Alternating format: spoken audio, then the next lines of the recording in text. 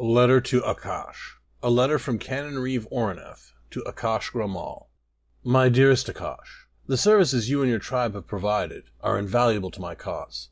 Who but the Wood Orcs could unearth so many remains so quickly? Aside from the Altmer, of course, but they are blind and would move to stop me rather than help.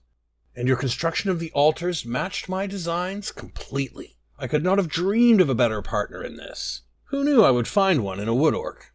I hope the payment I've tendered pleases your mercenaries, but more importantly, I hope that our relationship still pleases you. To have you at my side through this, the most important act of my life, has provided a solace that surprises even me. When this is over, when Tamriel is free of war, we'll begin our new life together. Me as the ruler of a new Altmeri empire, and you as our herald, the leader of our Wood Orc foot soldiers.